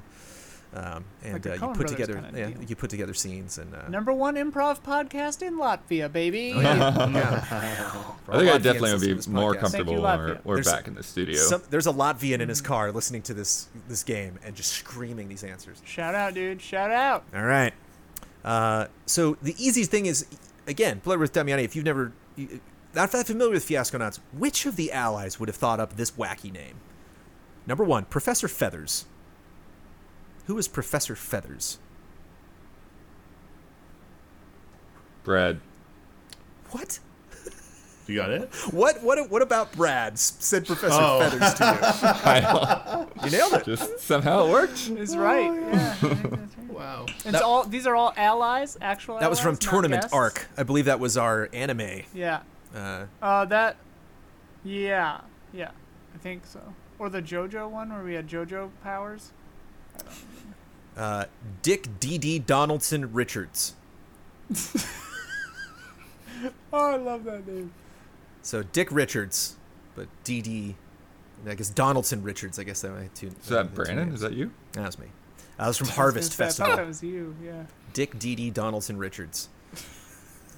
Joanne St. John's. It's Ian. Blood, what is did you look up this How document? are Did you I give you the doing list of that? this document? What? I remember doing that one. Yeah. That was Ian from Harvest Festival. All right. No, I'm only asking Blood at this point. Clive Jackal. Huber. I mean, that one is. That one's very. That one's pretty close. Jackal. That one's very human. That was from Camp Death Part 1. So if any of you go out and seek out Fiasconauts and you check out Camp Death, don't miss Camp Death Part 2. Camp Death Part 1 and 2 are both pretty great. Ogby Johan. Or Johan, maybe. Ogby Kyle. Johan. I can't, I'm done. Amazing. This is amazing. This is ridiculous. Bloodworth. Blood wrote this question, obviously. Do you watch the show, Bloodworth? I have not. 5 He can go to the Love and Respect post on Patreon. He could have gamed this. This is just like stocks, man. We're getting short sold. I love how Yeah. you're Daniel just like, Bloodworth I right have not. Oh, well, if you have not. That was from Fiasco at the Zoo. Copper Fudge. Copper Fudge. I mean, I feel like Ben's the only one left. Doesn't have to I be think how this these might have go. been Jones, but Ian got that one for a change. That was Yeah. me Oh. from the Penn Show. I believe Amanda was on that one as well. Amanda was on that one. Steve the Mac Boston. Steve the Meat. Steve the Mac Boston. Brad. Damiani, you gonna? Uh, You're wrong, Bloodworth. Steve the Mac. Boston. Steve the Mac Boston. Ben? That was Ben. Nice. That was in it's a long way to Tipperary. I believe I was in that one as well. Vern Chester. Kyle. Blood, that was you. Oh. Ah, this is a bit. I'm out of here. Come on. You got 5 in a row, but didn't get the one that he did. That was from Business Casual. Oh, that was amazing. Thank you. And finally, Crackles McDuff. Oh, Crackles being a nickname. Crackles in quotes. Crackles McDuff. This is an oldie, I think. I was not on this one, and I think this was a not while that ago. old.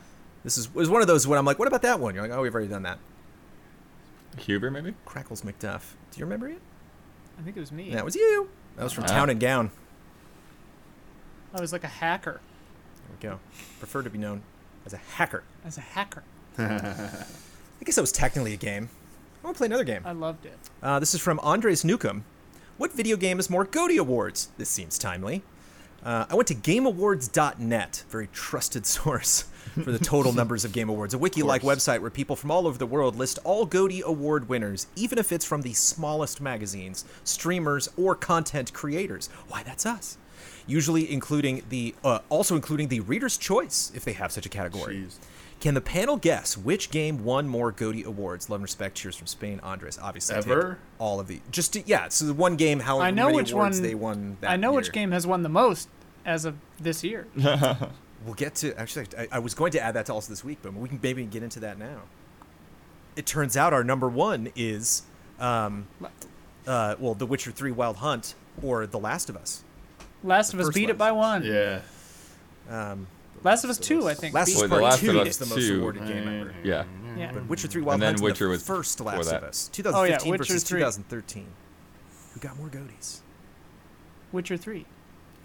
Yeah. Witcher 3 did. 6 Yeah. more specifically. Witcher 3 Wild Hunt got 260 GOTYs, and The Last of Us got 254. Almost made it. And Last of Us 2 got like 261 or something. Because I knew that because it beat Witcher 3. Who got more GOTYs? Resident Evil 2 or Death Stranding? Which Resident Evil 2? I don't know. He does not specify. They I got- think it's Death Stranding, actually, I think it's surprisingly. Death Stranding. Guess he made a new one. Yeah, It's I a would Stranding. get Stuff Stranding. 102 to Resident Evil 2's 84. I imagine the remake would probably have more Must- odds of getting Must be the GOTY remake. than the original, yeah. Hmm. Half-Life 2 or Metal Gear Solid 3 Snake Eater? Who got more GOTYs? Metal Gear Solid 3. Metal Gear Snake Solid. Eater. Wow. This is a console game? I think Half-Life 2 was... Yeah, I don't know. You see it right here. This is why Half-Life 2 can make it into the Hall of Greats, man. Nobody trusts it. How many GOTYs did Metal Gear Solid 3 Snake Eater get? 2. Half-Life 2 Oh. got 21 goaties. Get outta here. Wow. Okay. Get Oh, outta you here. know Alright. what? When that Goaty game first came nonsense. out, it was definitely like a dark horse kind of thing. Like it OG took the Snake re-release Eater? for more Yeah. people to like it. Yeah. Yeah. Yeah.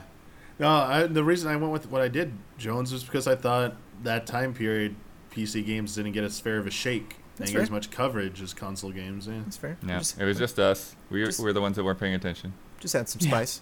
God of War 2016 or The Legend of Zelda Breath of the Wild? Wait, God of War. Who got more goaties? 16? 2016, yeah. The last. Yeah, this feels like Oh, it's leading. This is wait, 2016? Isn't it 2018? Was it 18? I guess so, yeah. Sorry, he wrote God Yeah. of War's 2018. Like what? I'm like, what? I was like, War was is my 2016. time wrong? I was like, wait a second. Who It's am I? Doom 2016. Right? Yeah. So most awards, I would guess Breath of the Wild. I would guess Breath of the Wild. I think Because it was winning everything in the big awards, but who knows what smaller sites gave it. Tis true. Not by a huge margin. 224 awards to God of War's 209. Battlefield 1 or The Last Guardian? Battlefield Who got 1, more I goaties? think, but Probably. that's a weird one. Yeah. Yeah, I'll go Battlefield 1. By 1. 18 to Ooh. 17. Fallout 4 or Bloodborne? Of course it's Fallout 4 Nice. because this is a troll. It better be Bloodborne, or I'll turn this podcast around. It's like Bloodborne got half, man. 62 to 32. Yeah. Wow. Yeah, Coo-wee. I know. Feels bad. Feels So bad. one to- That's Yeah, not send that half. off. It's slightly more than half. Well, yeah, but it's close, man. Salt. Mass Effect 2 or Red Dead Redemption? So, Mass Effect 2. Oh, man, Red Mass Dead. Effect. Look at your dumb smile. We snubbed it. I haven't even Dang played it. Mass Effect 2, so I don't even know. Not Mass the first Effect Red 2 Dead won Redemption. on- You weren't around to snub that. Mass Effect 2 won Oh, the Game Trailers Red Game of Dead the Year, I 1? thought. Did Oh. it? It didn't. I I think thought that it was. was Red Dead I think 2. that was the same year as Mass Effect 2. I think Mass Effect 2 like swept. Yeah, Mass Effect 2 destroyed everything, but... So I'll go Mass Effect 2 then. You know, Red Dead 111 to Mass Effect 2's 101, but they still won a bunch. Ooh, I was close. thinking Red Dead 2. Here's another close one: Super Mario Galaxy or Bioshock. Shit. Galaxy. I'm gonna say Bioshock. People love that Bioshock. They do. I want to say Galaxy.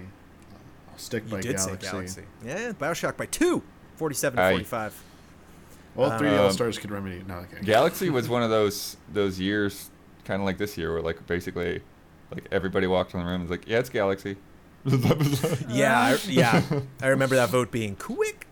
Because I think we talk about trailer and then do GOTY. So I always came in for like the last 3 or 4 conversations for every game trailer's GOTY conversation. It was like, oh, unless it was like action adventure or something I felt I could weigh in on. And finally, Pokemon Go or Yakuza 0. Pokemon Go or Yakuza 0. Who got more GOTYs? Oh, And again, these are Pokemon- outlets, so your mobile Pokemon outlet Go? will probably. I'll go with Pokemon Go. Probably won all Sure. the Pokemon mobile Go awards. Yeah. Pokemon Go got 3 GOTYs. Yakuza 0 got 1. Shout Oh no! Shout out to that one Indian website that gave it to Yakuza. Oh no! Feels good. From Gondheezy, hey allies, when Xenoblade Chronicles Definitive Edition first came out last year, I was extremely excited and kind of binged too much of it, playing almost 30 hours in 2 weeks. I sort of burnt myself out on it and set it aside. Yesterday, I remembered that I still had that game sitting on my shelf and I plugged it in to continue. As could be expected, I've forgotten how the entire thing works. I don't know what any of the stats or armor or weapons mean, what gems or crystals do, or even how combat works. My question for you all is this ever happened to you? Have you ever tried to come back to a complex RPG after several months Oh, yeah. and found you've forgotten everything? If so, what did you do to get back into the zone? Love and respect, Nirev. Wasn't even an RPG. There was Metroid Prime 2 Echoes, and I didn't get back into it. I dropped it.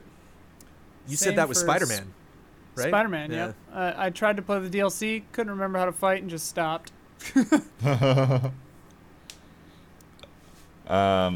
Yeah, I can't think of a specific game, but it's definitely the fear of like, yes, if I put something down for too long, like I don't know what I'm gonna be doing. But I do feel like when I have picked them back up, it actually was not as bad as I was afraid of. Usually, I somehow manage to sort it out, but it can be rough. The one that's almost worse than mechanics is story, especially yeah. in like in the old days with a game like Suikoden or something. like those old RPGs. If you boot it up and you're just like standing in the middle of a field and you're like, what even was I doing? Like, what is this game? You know, I'm Yeah. worried about that with 13 Sentinels, where I'm just gonna be like, who's this kid? Like, what's going on? Like, yeah. Yeah, I just stopped because I didn't have a console to play it on because I took it back into the office because I was going to be moving and I knew other people would need it. But when I finally booted Half-Life Alyx back up again, I was just in a room and I was like, what? Like, what am I supposed to do? And it was one of those, like, scan through the wall thingies where I had to find the power thing. And so it's just like, I forgot about that whole dynamic. I'm, like, pulling guns out. I'm like, oh, right, I got this tool. I totally forgot about this thing that I can, like, look through the wall. Man, those were some of the highlights of that game. Those were really fun. Just track those suckers. I love when they, like, bring you into creepy places. They're like, oh, the light goes into here. And you just lift up something, and it's like, rah! There's some kind of plant monster or something on the other side.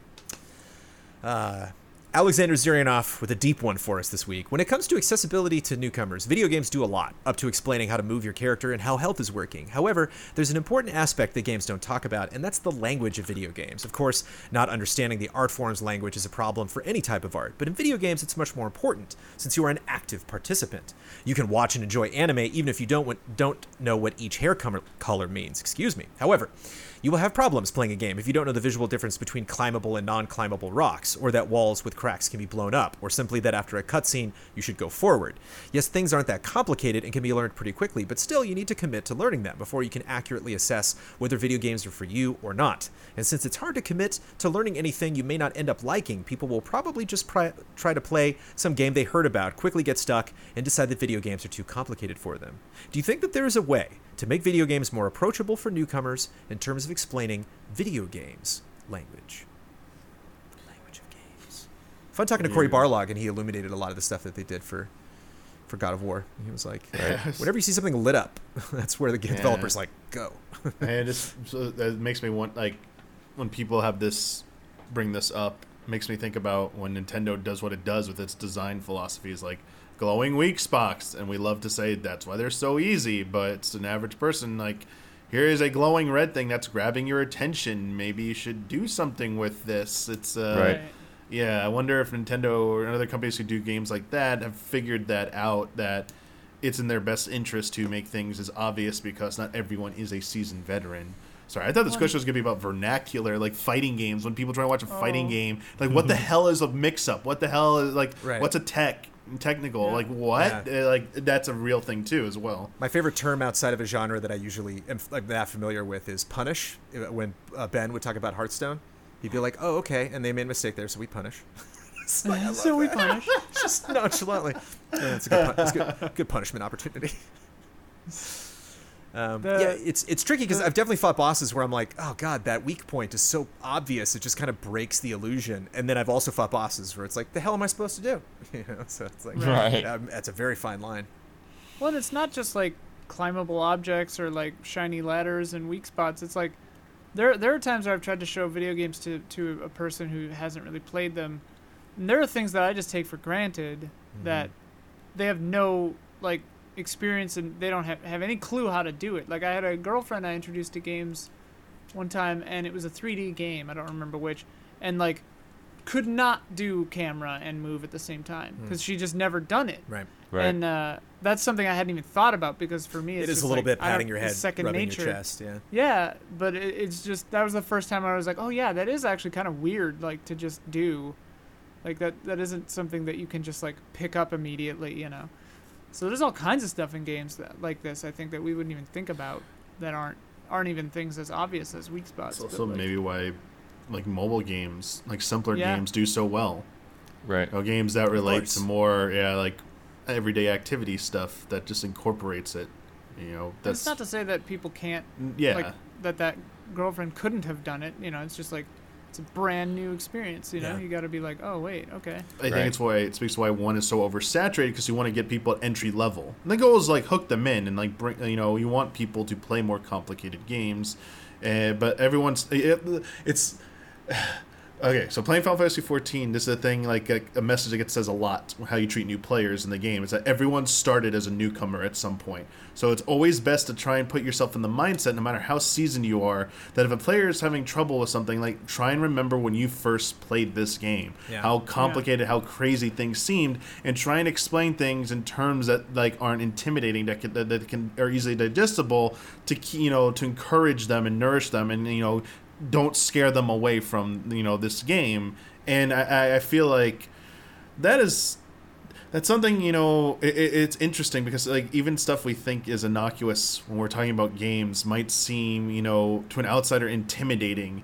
So I wonder, like, I guess it's something that should definitely have like more people who are the ones who are trying to jump in that are new, getting their perspective more. I think that's why a lot of these the studios probably put so much on focus groups. I know we always like make fun of focus groups for coming up with like terrible committee by design stuff, but at the same time, in terms of gameplay design and gameplay mechanics, there might be something there that it's like an average person will not understand this mechanic or something like that.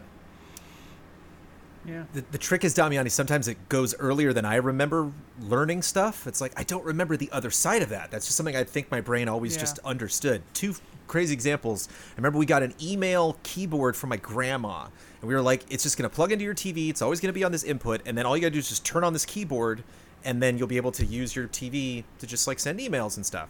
And I told my mom, I was like, this is a long shot that she's going to get this. And she didn't pick it up, but the moment where it broke down, which really surprised me, was teaching my grandmother the idea of pages. That I'm like, if you click on this thing, you're going to another page.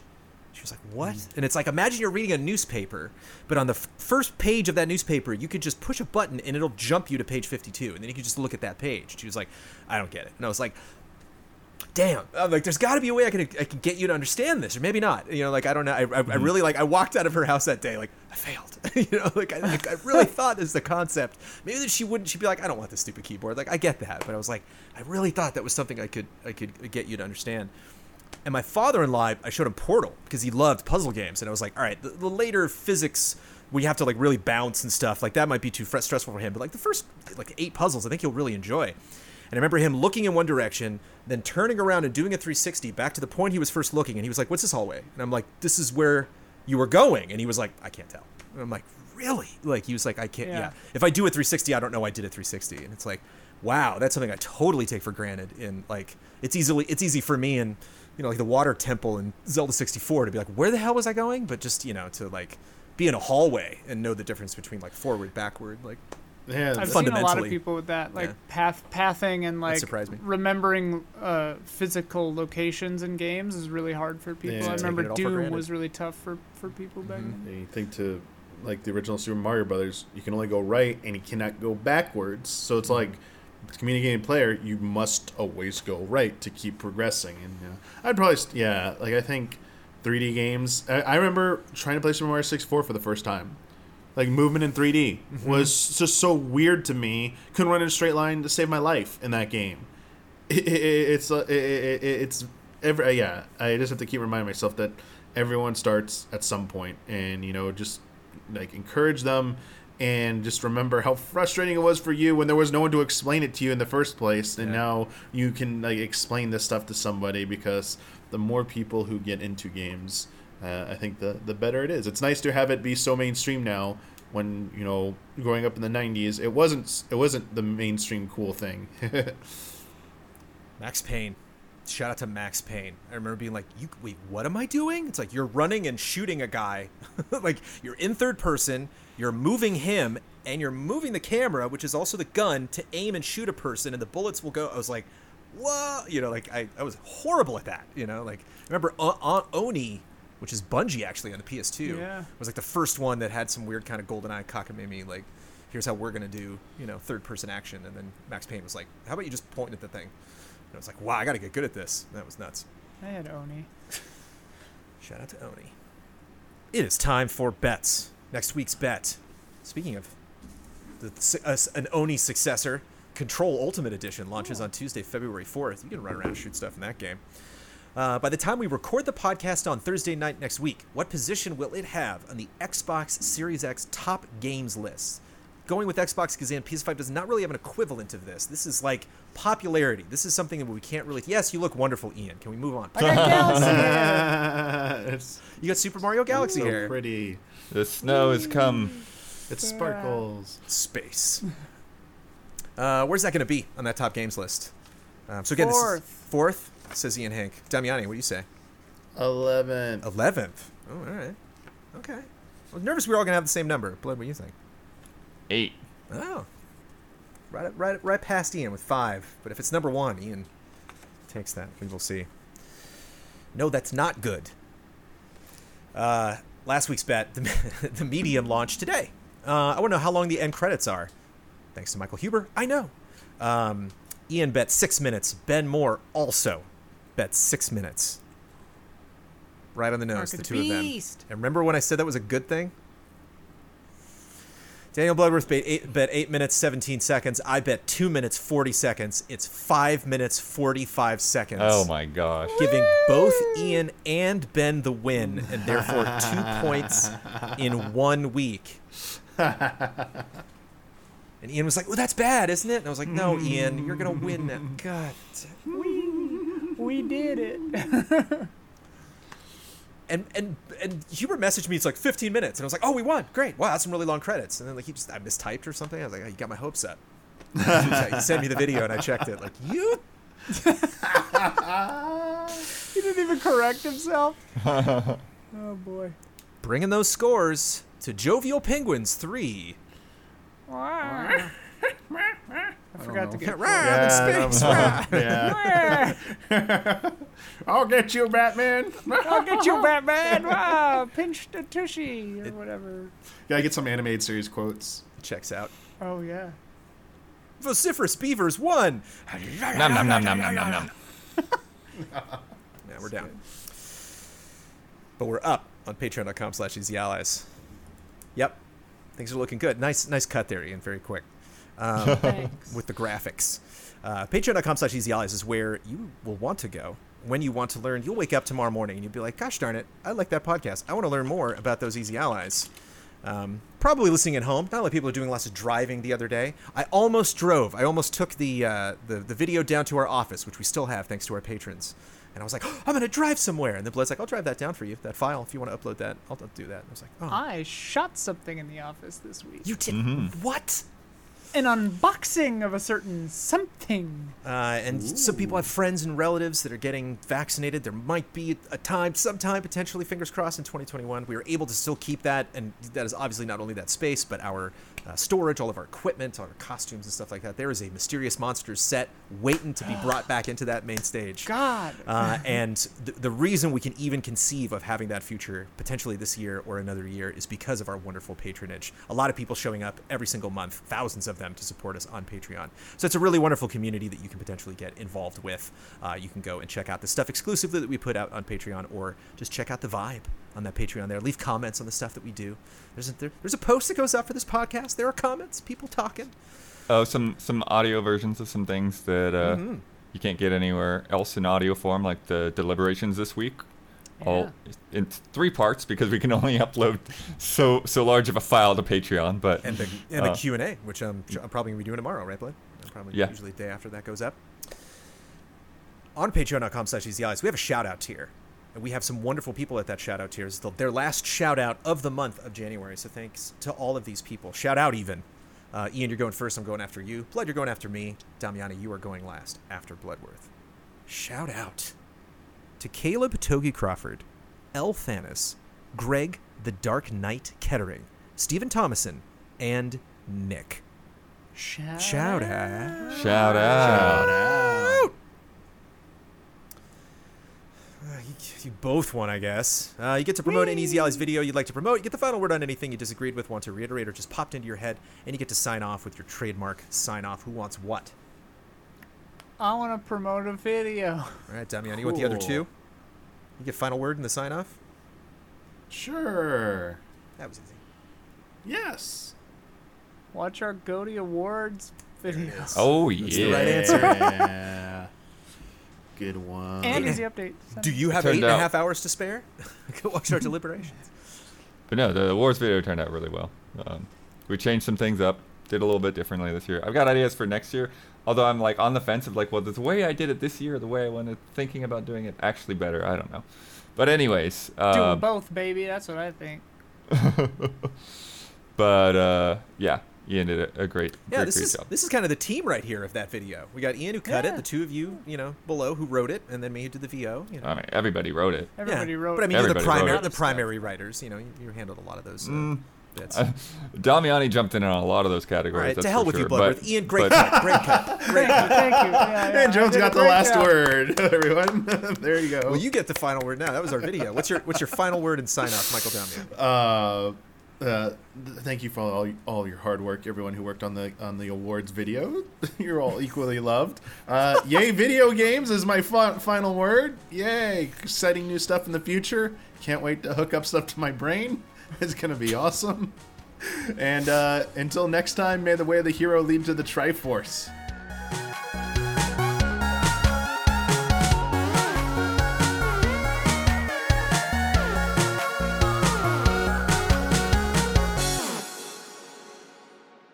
I want to gauge your nut meter because I am... Yo, can we get a review copy, Tesla?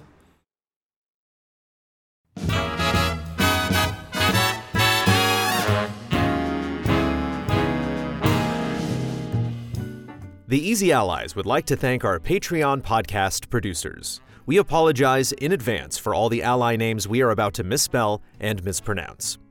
Caleb Togi Crawford, L. Thanis, Greg the Dark Knight Kettering, Stephen Thomason, Nick, Walker Hope, Will Schmuck, Sigma, Robert Stoffel, Zachary Wingate, Dave Red, Paulo Costabel, Discarded Digit, Ali Cat, Happy Gaming, Miguel Rivas, Valmar, Daniel Portillo, Jose Gutierrez, Alex AI, Rob Bob Will, Beaten Down Brian, Chum Nguyen, Roy Sung, Yasser Kerbushi, Bradley Spees, Hayden Hargraves, Nicholas Johnson, Sarah Lawson, Douglas Chomitz, Jay Shee, Alexander Rees, Jesse Blue, Black Lives Matter, G. Levin, Matthew Pauling, G. Ken, Gary James, The Banana Forklift Killer, Marcel Markov, Catherine Lai, Todd Yurkovic, Candy Coated Thorns, Hitman 47, Rack, Matthew Holcomb, Oni Blackmage, Jordan Kirk,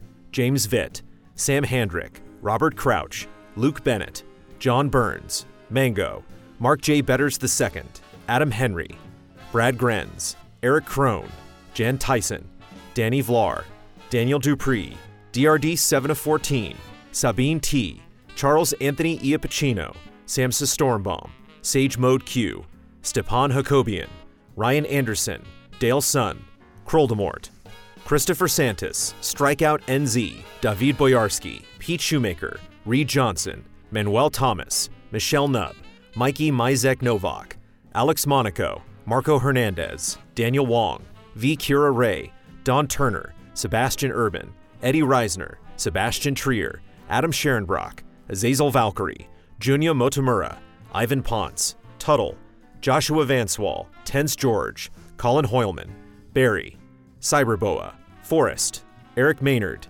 Chase Caldwell, Isun Chor, Leon Keys, Chris the Pianist, Ian Anderson, Philip Higdon, Nycrypt, Jai Aldiar, Robert I, C.S. Lewis, Ahmed Al-Rashed, Bonnie and Jason Connor, Travis Miosi, Mike Calvi, Alex Glass, The Fatty Show, DanPan16, Wouter DeHaze, Malcolm Moschette, Not Jack, Mithers Strongbeard, Jana, Anthony Galvin, V8 Dave, Oro Guccino, Dakota Hayes, The Classiest Hobo, Misuki 211, Matt Karwoski, Liam Ahern, Bunny Chen, Materia Addict, From the Void, Culinary Stud, Edison S. Prada Jr., Tim Mann, Crediar, Jesse Fish, Gabriel Aberg, Zahid Hosseini Karami, Lee Young, Alexander Zirianov, Morpheus, Christian Hundorf, Brian Foster, Sean Cornett, Linson Wu, Matthew Migler, Brandon White, Christophe Fatui, Michael Clendenan,